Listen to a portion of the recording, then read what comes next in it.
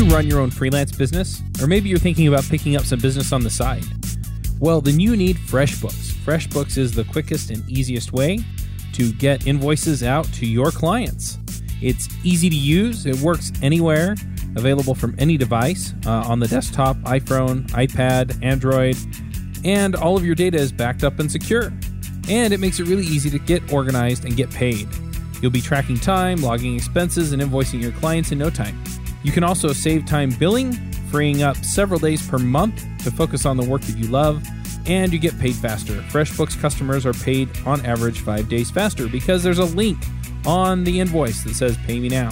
And it's a great way to grow your business. Plus, FreshBooks is offering a 30-day trial. That's right, 30-day trial if you try them out. So go to gofreshbooks.com/devchat and enter devchat in the How Did You Hear About Us section. Once again, for a 30-day trial, go to gofreshbooks.com/devchat and enter devchat in the How Did You Hear About Us section. Hey everybody, and welcome to iPhreaks episode number 223. This week on our panel we have Erica Sadoun. Hello from Denver. James Zuber. Hello from Minneapolis. I'm Andrew Madsen in Salt Lake City, and this week we have a special guest, Stephen Celis. Stephen, do you want to introduce yourself? Yeah, I'm Stephen Celis, and I live in Brooklyn. I was working at Kickstarter for the past couple of years, and I helped build and open source their iOS app. And now I'm off to a new thing. I'm working on Point Free, which is a upcoming video series on Swift and functional programming. Very cool. So I think there's two things that I'd really like to ask, kind of cover. And the first is your time at Kickstarter. I think something that's really interesting about what you did there is that the Kickstarter apps are actually open source, which is maybe not common. Not most companies don't open source their apps. So I kind of wonder what started that. What was the motivation for open sourcing them? How did that work? Company, throughout the company, was it controversial or something you had a lot of support for? We were pretty lucky and got a lot of support early on. Some of the more kind of like agnostic backend server code had been open sourced in the past, kind of reusable libraries. And when Kickstarter became a public beneficiary corp, there was a charter, kind of lot of things that they want to do to give back to the community at large. And a couple of my colleagues were talking about how open sourcing the full kind of like client apps for the mobile, both Android and iOS, would be a good way to kind of give back to the community, share what we were doing internally, and hope that people could learn from it and maybe steal some of the ideas. Do you think that was successful? I mean, do you think it did actually benefit the wider community? I do. I'd like to think so. We definitely were getting a lot of kind of personal emails, but also like GitHub issues on the repository, just asking questions about architecture, some of the decisions we made. We are definitely not a traditionally architected app. There's a lot of functional reactive programming, and it's done in a very specific way. But in the style that we adopted, we found a lot of benefits in things like testability, and just in general, we had very low error rates, very low exception reporting, and people who have kind of followed in our footsteps and tried out some of these ideas have generally had a very positive experience. It seems that right now we're sort of at a point of a language renaissance where we're seeing a lot of old ideas like functional program and newer ideas like reactive programming, as well as you mentioned point-free programming, come into the language domain. Can you talk about that a little? Yeah. I think you bring up a great point about how these are kind of old ideas, and they really are kind of coming into the mainstream just recently. I think we're seeing a lot of it outside of iOS development, especially in like JavaScript land. We have React, and we have a lot of interesting new languages getting created that compile to JavaScript, like PureScript. And A lot of these new languages and patterns are based off of old patterns that, maybe there's a paper written about it back in the 70s or 80s. Or if you take lambda calculus, which is the basis of functional programming, right. It's Alonzo Church, right, in the 30s? Yeah, it goes back. It's a long time. And it's really interested me recently. I got started doing Rails programming with Ruby as far as professional goes. And back then I, was enjoying the use of things like map and reduce, or they call it inject. But I think that kind of descriptive, declarative stuff is just kind of the surface. And there are a lot of interesting concepts in functional programming that are more about just the way we think as human beings, describing things in a mathematical way, but not necessarily a scary math way.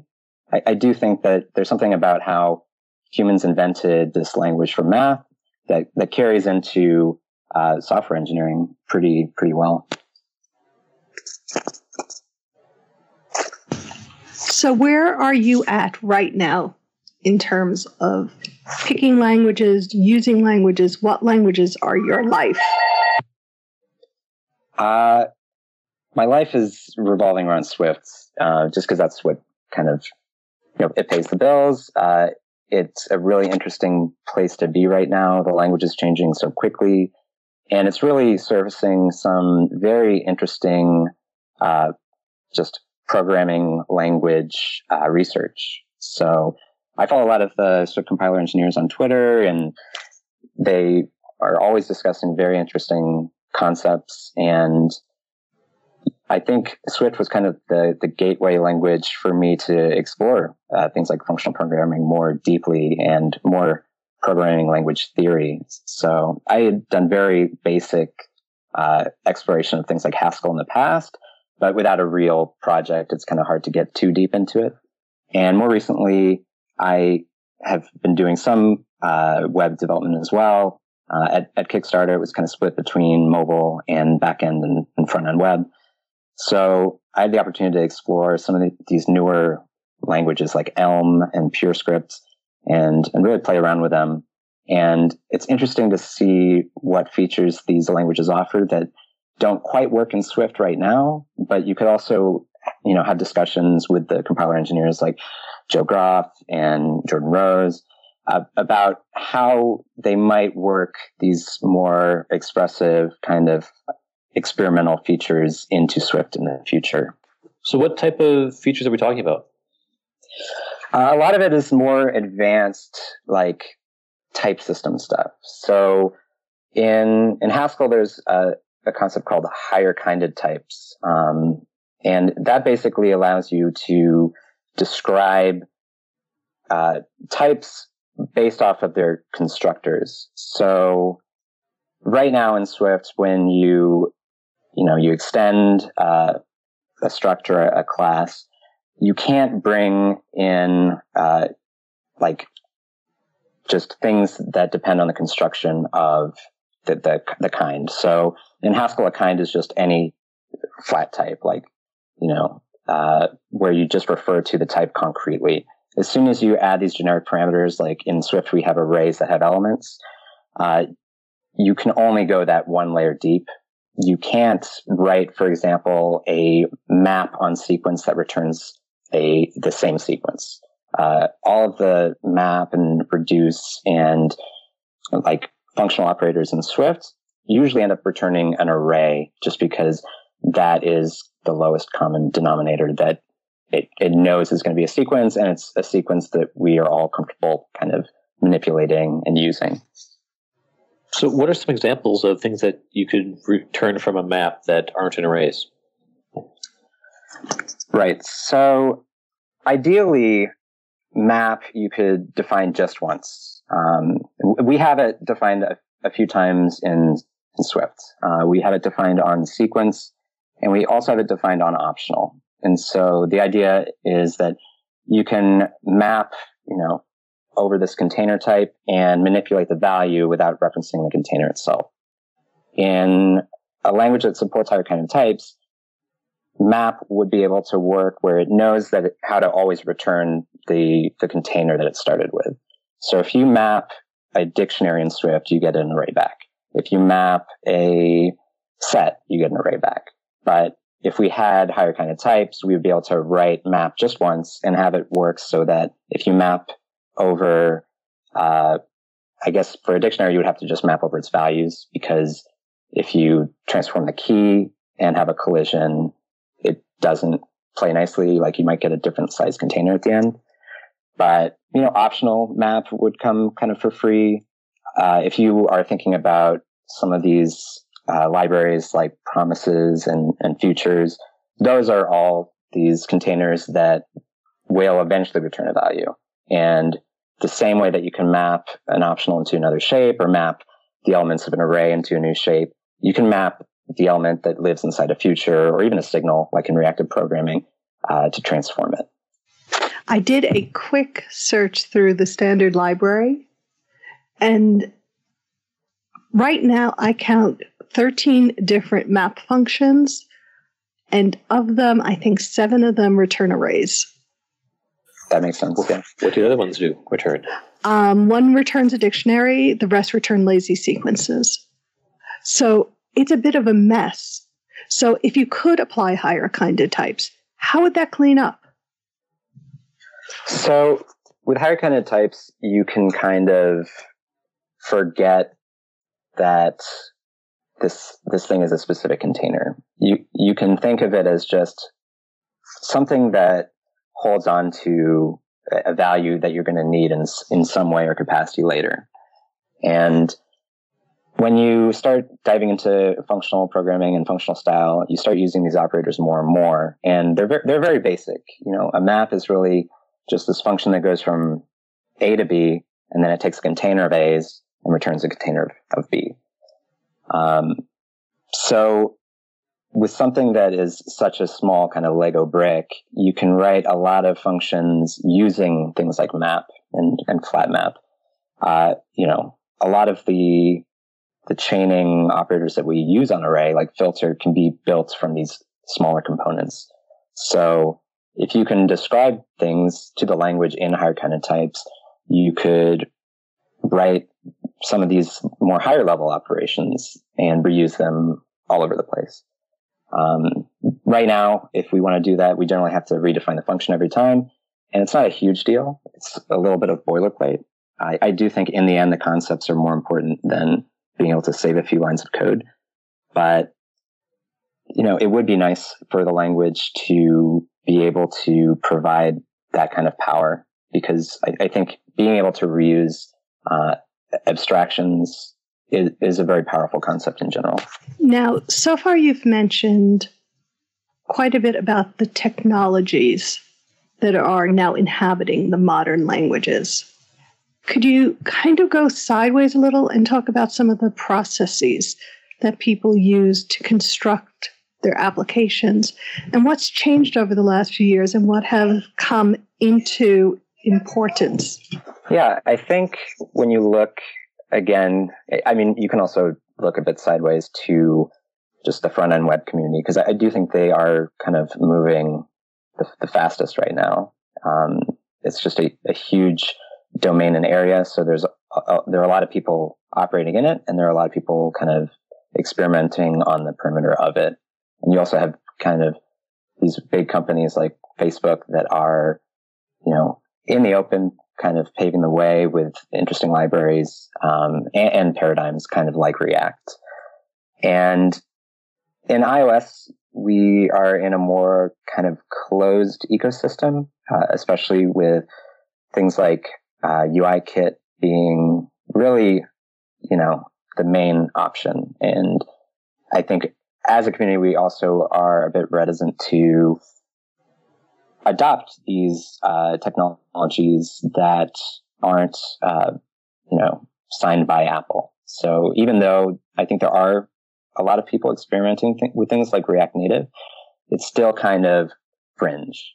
And I've seen it be a lot more common for people to write wrappers around UIKit where they might be able to do kind of like the same kind of view declarative coding, where you just describe what the UI kit tree should look like, and you pass it data, and then there's some kind of interpreter that behind the scenes, when it gets new data, knows how to diff that tree and render the updated state. And there are a few libraries out there that have come out over the past few years. I don't know if they're all still maintained, but there's definitely the interest there in being able to be more declarative, I think, in general. Just kind of describing that given this app state, this is what it should look like, rather than the more traditional, mutate the view directly in this callback or in this notification or in this target action. There are so many different patterns that ship with, Cocoa and Cocoa Touch that you can pick and choose. But in the end, it can be tough to follow exactly how the view got to a certain point when you're mutating state over time. A lot of this was really popular in the early 90s. Do you remember the fad of programming by contract? I'm somewhat familiar with the concept. It was mostly Eiffel and I forget Bertrand somebody Bertrand. I forget the details, but I see this notion of declarative state coming back into vogue and finally being realized. And it's a really exciting development, I think. Yeah, I would definitely agree. I think even something like reactive programming wasn't really taken seriously as something that you could do. That there are people who have kind of called it Fantasyland, playtime, that kind of thing. But we're at the point, I think, where you can build big applications and describe all of the logic as just these kinds of streams of inputs that kind of accumulate over time into this app state. And I found that really powerful just in, I guess, answering some of the questions that I would have normally had about how do I design this application. We have so many design patterns that we've been coming up with as an industry over the past few decades. The Gang of Four, a lot of object-oriented, focused design patterns as well. And I found it a lot more powerful and easier to kind of reason about when you design based off of just user inputs and outputs. All programming is inputs and outputs. So sometimes if you just state it as input driven development rather than some of the other driven developments that we've had over the years, it makes it easier. And you can kind of move all of your business logic into this safe, pure area where you don't have to worry about the side effects, the exceptions, the errors, and then as long as you are pushing the inputs from the APIs that Apple provides you, it's just kind of one line of code. And if you look through the Kickstarter code base, you can kind of see this everywhere. Most of the logic that we have is in this kind of view model layer. It's not really view models in the way that I think people traditionally think of view models. It's really just each view model is just a function that takes signal inputs and provides signal outputs. Now, in addition to ensuring that you have a good idea of valid input and output and, this whole process, there's kind of an orthogonal component, which is testing, which is the big new engineering must-have as well, right? Yeah.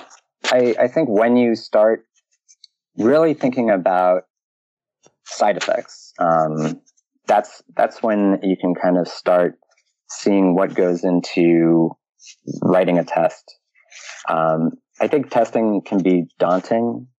I think we are also kind of in a community where we have a language that is pretty flexible. Even Objective-C was very flexible with the way that it handled ID and everything. But we consider that if it builds, it probably works. And I think that that's something we can tell ourselves, but it rarely really works that way in practice. And even if the app runs and doesn't crash, it doesn't mean that the actual business logic is right.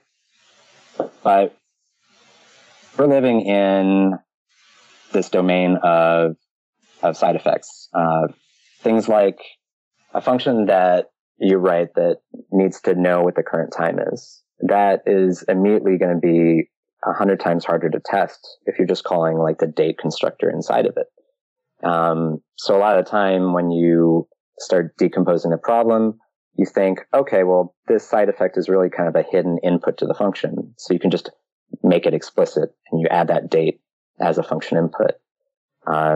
Same is true if you are dealing with any kind of random number. You're going to want to send the random seed through that function if you want to be able to make it testable. The easiest way to test a function is just to assert that given an input, it produces an output. But when you have all these hidden inputs, and when you have hidden outputs as well, like, you don't know if this function is going to make a network request or write something to disk, delete a file. And if it's doing that, it makes it a lot harder to test because it's changing the state of the world or the state of your device. And that can make it tough to test. It can make the tests work in unexpected ways. So a lot of the time, the way to simplify this is to try to write business logic in a way that doesn't change the world and that doesn't have dependencies where it reaches out into the world for information. And I think it's really daunting to kind of just go into the world where, is it practical to write code like that? It seems like a lot more boilerplate sometimes. It seems like maybe the few lines of code that are doing a lot to the world are okay. But, if you have a mission critical app or if you just want to provide a good user experience, I think user experience depends on being operational.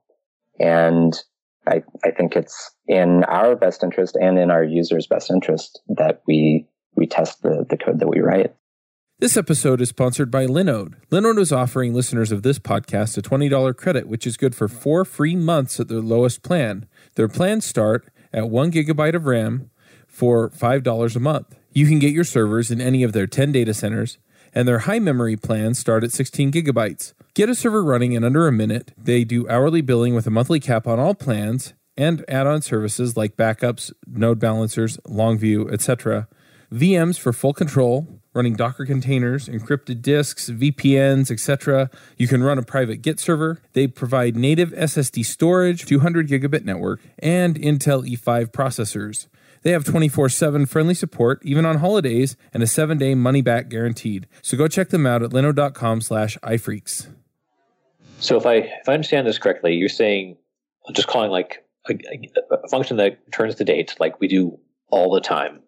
This is a hidden input in your function, and it makes it hard to test. Right. So, and to get around this, like how would you change your code if you're not doing it that way? So yeah, the first way would be, where the business logic actually is. Say you're dealing with like a date interval formatter or some kind of date formatter. And that formatter is in this function that relies on the current date rather than just like you wouldn't be able to test that alone because every time you run the test, the date's going to be different. It's going to print out a different value. So instead you can kind of write the function where one of the actual explicit inputs is the date. And you could even use like a default where it uses the date constructor so that you don't actually need to pass it in every time. It kind of gets injected as a dependency of the function. And then in your tests, you can send it an explicit date that doesn't change so that every time the test runs, it will be able to pass because that data is not changing. Okay, so if I'm just doing something. I'm creating an event, creating a model. I'm going to post up to the service, and normally you get the date in there. For the code that's going to be tested, like you're not call date within the actual code. You're call the calling person's responsible for calling that or setting up a default like that.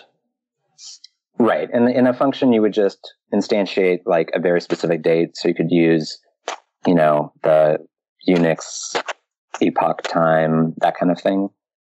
And then in your actual application, it'll be a little simpler because you just let the default value kind of go through. And I think that's kind of the most basic way of making some of this code testable. And you can see it everywhere. When you do a network request and you get the data back, you probably want to immediately send that data to a pure function that is easier to test, because actually testing the network request and mocking it out and stubbing everything is going to be just a lot more work and a lot harder to test. For people who are new to testing, a lot of what we've discussed so far just might not really relate to their day-to-day needs. So could you step back a little bit and just talk about testing from a more general viewpoint? Who does testing? How is testing done? What is it as part of the development process? Yeah. So I think we're all kind of responsible for testing, and we all test whether we think of it as testing or not. A lot of the time it's manual testing. So you build a feature, you spin up your simulator, and you just verify that it works. When you do it this way, of course, it doesn't scale very well. You have to wait for Xcode to build a project. You might have to click through to get to a specific screen. So, as engineers, we like automating stuff. So I think one of the easiest ways to automate these days is probably using Apple's UI testing, because you can actually kind of just record these flows and, write these assertions against what should happen. And I think the UI test will actually fail if it just can't even tap on a button because the button doesn't exist, something like that. So we do have these really cheap ways of generating automated tests, but UI testing in particular, it's a bit more finicky. It can fail just because there might be latency with the simulator. And I think when people build up test suites where it's just UI testing, it slows them down and they end up, maybe resenting tests. And I think it's better to have a healthy relationship with testing. And it can take a while to build up like a confidence in the ability to know how to write testable code and writing those tests themselves and making sure that they stay quick and fast and are actually catching bugs or preventing regressions. But yeah, I think it takes a while to figure out how to do that. And some of it is just figuring out how to write your application where you can write these unit tests where you're just testing business logic, where, a function takes input and produces output. And you don't have to worry as much about, well, what about UIKit? What about my view controller? How do I instantiate this view controller outside of my app's lifecycle and actually test some logic contained within it? Sometimes it's easier to just extract that kind of messy logic from the view controller into just, a function that lives somewhere else. And it doesn't have access to the UIKit world. So, for example, you'd create a lot of the code that you'd run in a view controller in a different class that said view controller would call. And the other class would be something you could write tests for easier. Right.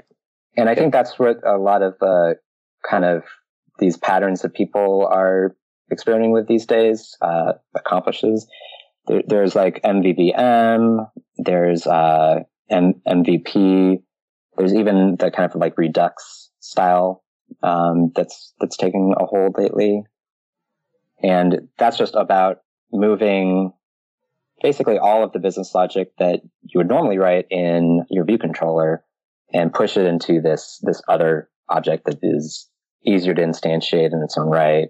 And that way you can write these tests without having to worry about some of the scarier, more side effecty like worlds that exist.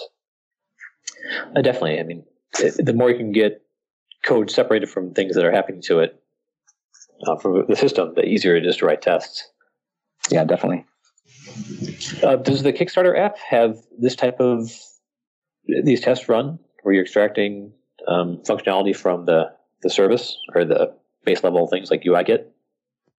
Yeah, there are a few different patterns that we kind of experiment with, and the way that the code becomes testable required a few things.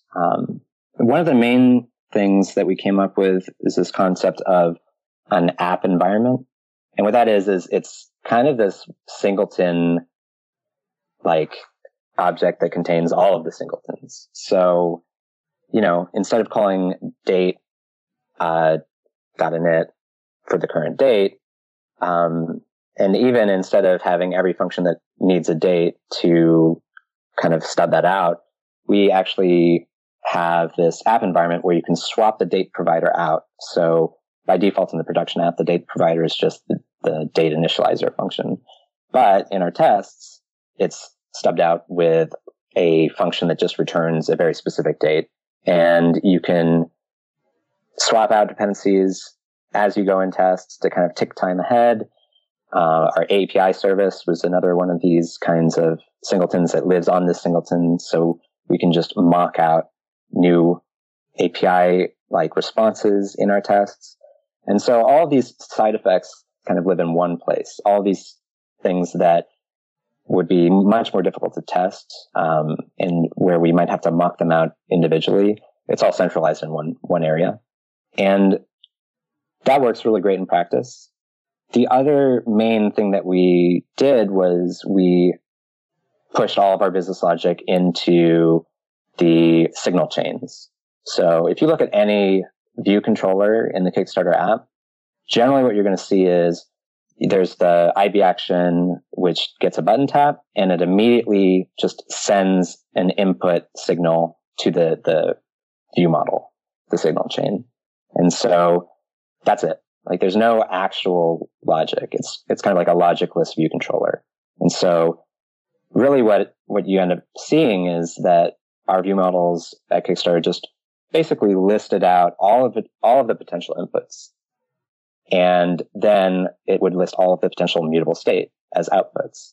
And what's really interesting about that is you start seeing that, delegate method callbacks, a lot of these lifecycle hooks like view did load, view will appear. These are all kinds of hidden user inputs. Like these fire because of a user action. And so as soon as you start depending on these different things, in the actual mutable world of whatever state is shown to the user, you just need to feed it into this area that you can write tests for. And so if you look at the tests, they end up using this kind of test interpreter for signals. So we have this view model that we can instantiate with like a test observer. And every time we send an input to that view model, the test observers have basically a history of the state over time. So we end up being able to test that, okay, view did load happened. Okay, then the user tapped on the search field. Okay, then the search text changed. And then you can assert that the entire history basically of, what this filtered list might look like. And you get to test things that I think people don't typically have rigorous test coverage for. A lot of businesses have apps where they really depend on, event tracking data. But I don't think people generally test things like event tracking data. We're able to basically have this mock tracking client. And at the end of any of our tests, we can assert that all of the events that, we are interested in knowing about were actually tracked. And, you can deliver, a better experience to the end user when you can make assertions that everything happened as expected. So it's almost like writing a script. You write a script of what the user is doing, and you can very quickly see what happened. And all of this lives without like any actual view controller logic. There's an episode of on Chris and Florian's Script Talk where one of my colleagues, Lisa, she basically walks through writing a feature by writing the tests first using these kinds of test observers. And then at the very end, she just plugs it into a view controller, basically connecting wires. And everything just kind of works. And it's kind of amazing that you can do test-driven development in this style where you write the tests, they fail, then you write the business logic, the tests pass, and then you just have a bunch of one-liners to add to the view controller to hook everything up. No, definitely. You can develop for iOS in a TDD style. You probably have to do everything at TDD, like animations and stuff like that, if you're trying to get something right. That's hard to write a test up front for, but a lot of stuff you can, especially when you're implementing business logic and things that are going to happen during viewed load, that kind of thing. Yep. So most developers here, most of our listeners are used to, viewed load, view will appear. We just throw code in there because that's the state of the view life cycle. Like, how does that translate into a test if we wanted to do some function in view will appear? Like, how would you write a test around that? Yeah. So you would basically kind of push that logic outside. So depending on what pattern you're following, if you were doing like functional reactive programming, you would just have a view did load input signal. And then all of the business logic that you might have in the view controller before moves over and is kind of the result of getting that input in the signal chain. If you're doing a more like view model kind of way or even Redux kind of way, you describe these actions as kind of like an explicit enumeration. So you might have an enum of this search screen actions. And if you need to do any logic in view did load, you would just add an action, a case view did load. And when view did load actually runs in the view controller, the one line of code that it would have is to dispatch that view did load action to this, store, I guess, or view model that is responsible for acting on that action and changing its state somehow. Okay, cool. That makes sense. Chris Eidoff's done a bunch of blog posts on this, and I think there are some Strip Talk episodes about them as well. I think it's really powerful to see the code get built up over time and some of the refactorings that happen as well. So I can get a few links for the show notes. Definitely drop it in the chat, and we'll get it in the show notes. Cool. So tell us, can you tell us about your new project? Yeah. So Point Free is the name of the series. It also refers to kind of a functional programming style of programming where basically you're not referring to the points that exist in a function. So a lot of the time, I think when we are writing like .map on array, etc., we just pass a closure explicitly, and we might say, you have an array of strings, and you .map, and you say string in, and then you use that string. So that's actually called a point, and it's referring to the value that is being used in the function. Meanwhile, you could extract that closure into a function. You could have a function that takes in a string and returns an uppercase version of it, and that function could just be called uppercased. So point free would just be the ability to call .map uppercased, and then you would have the uppercased version of the string. And that's a very long-winded way of saying that that's the company name. We're going to be dealing with a lot of kind of functional programming concepts, but within the realm of Swift. And the main idea is we want to kind of make functional programming practical and approachable and something that, you might want to use in your day-to-day life. And so it's going to be a weekly video series. Every week we're going to dive into a concept, generally in the world of functional programming. And after we introduce it, because these concepts are usually abstract, we're going to do it with hopefully good real world examples, and then zoom out and say, what's the point? Is this concept worth the abstraction? Is it something that we can benefit using day to day? And hopefully the answer is going to generally be yes. But yeah, it's just going to be a fun way for me and my colleague, Brandon Williams, to explore these ideas and kind of share them.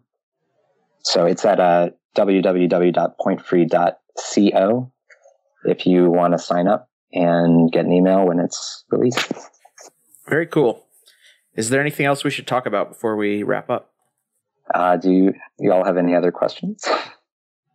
Or anything that you want to talk about? I put a few more ideas in kind of the Google Doc, some more advanced, but also kind of simple or nice testing things. So some of the snapshot testing stuff might be fun to cover. I don't know if we have time this time, but I know I would love to get you back and talk more. Yeah, I know. Sure. I know James has to go, and we're running up against our sort of usual episode time anyway.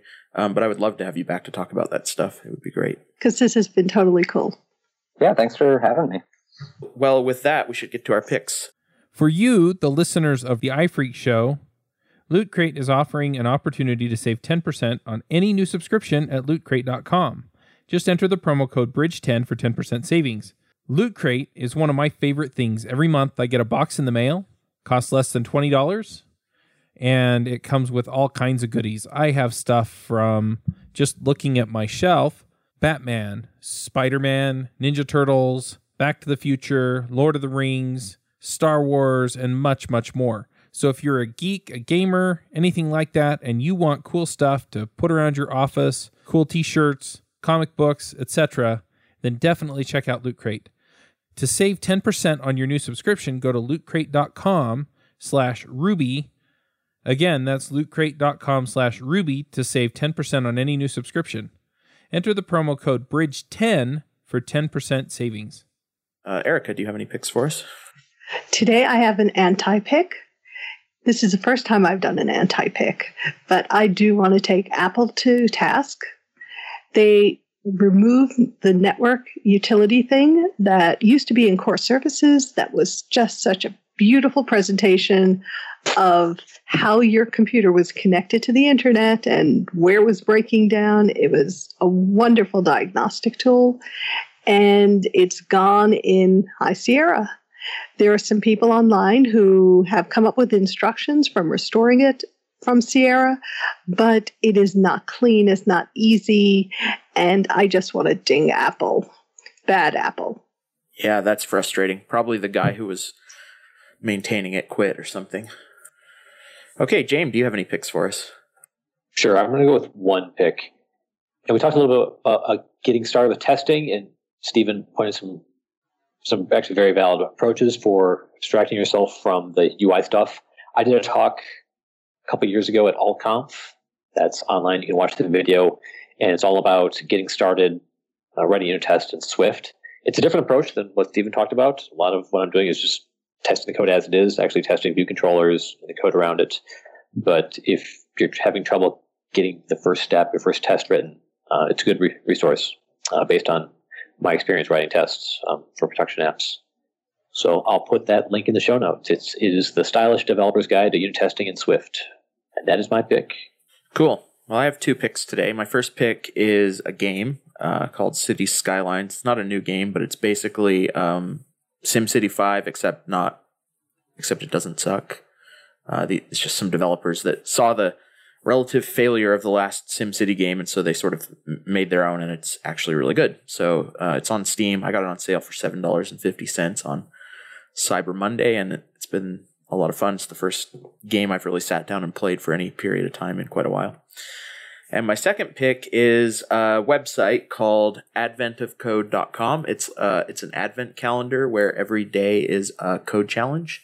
They're pretty small and short. They vary a little, but I don't think I've spent more than maybe 15 minutes on any day. And you can write in any language you want. I've been doing them mostly in Python and using Swift for some of them too. And there's leaderboards. You can create private leaderboards. So we have one with a group of friends where we're kind of in a friendly competition. I'm pretty sure last year, Sebastian and I were doing that. Yeah, it's been fun so far. And we discuss our solutions and stuff every day. So worth checking out. Those are my picks. Stephen, do you want to mention who Sebastian is? Yeah, Sebastian is my brother. And turns out that we are a family of software engineers. So both of my brothers ended up working in software. Wait, I know Sebastian. He lives in Minneapolis. Yep. Oh, very cool. And he's over at BuzzFeed these days. Yeah, I worked with Sebastian briefly. Cool. All right. Well, Stephen, that's a fun little small world thing. Do you have any picks for us?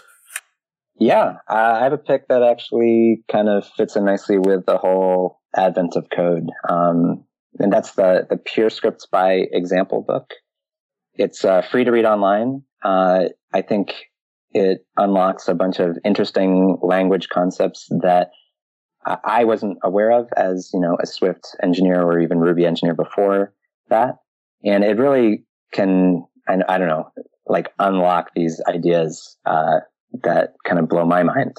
And so I think things like Advent of Code are great because you can kind of experiment and explore a new language at the same time as you solve these problems and puzzles. So I'd recommend Pure Scripts as a fun way to kind of approach some of these. Yeah, I really like that idea too, because the small little puzzles give you something that's pretty digestible to work on when learning a new language without having to, be overwhelmed, but also give you something to consistently practice with. Yeah, definitely. Okay, well, thanks again, Stephen, for coming on, and thanks everybody for a great show. I think that's it, and we'll see you all next week. Yeah, thanks so much for having me. Bandwidth for this segment is provided by CacheFly, the world's fastest CDN. Deliver your content fast with CacheFly. Visit CACHEFLY.com to learn more.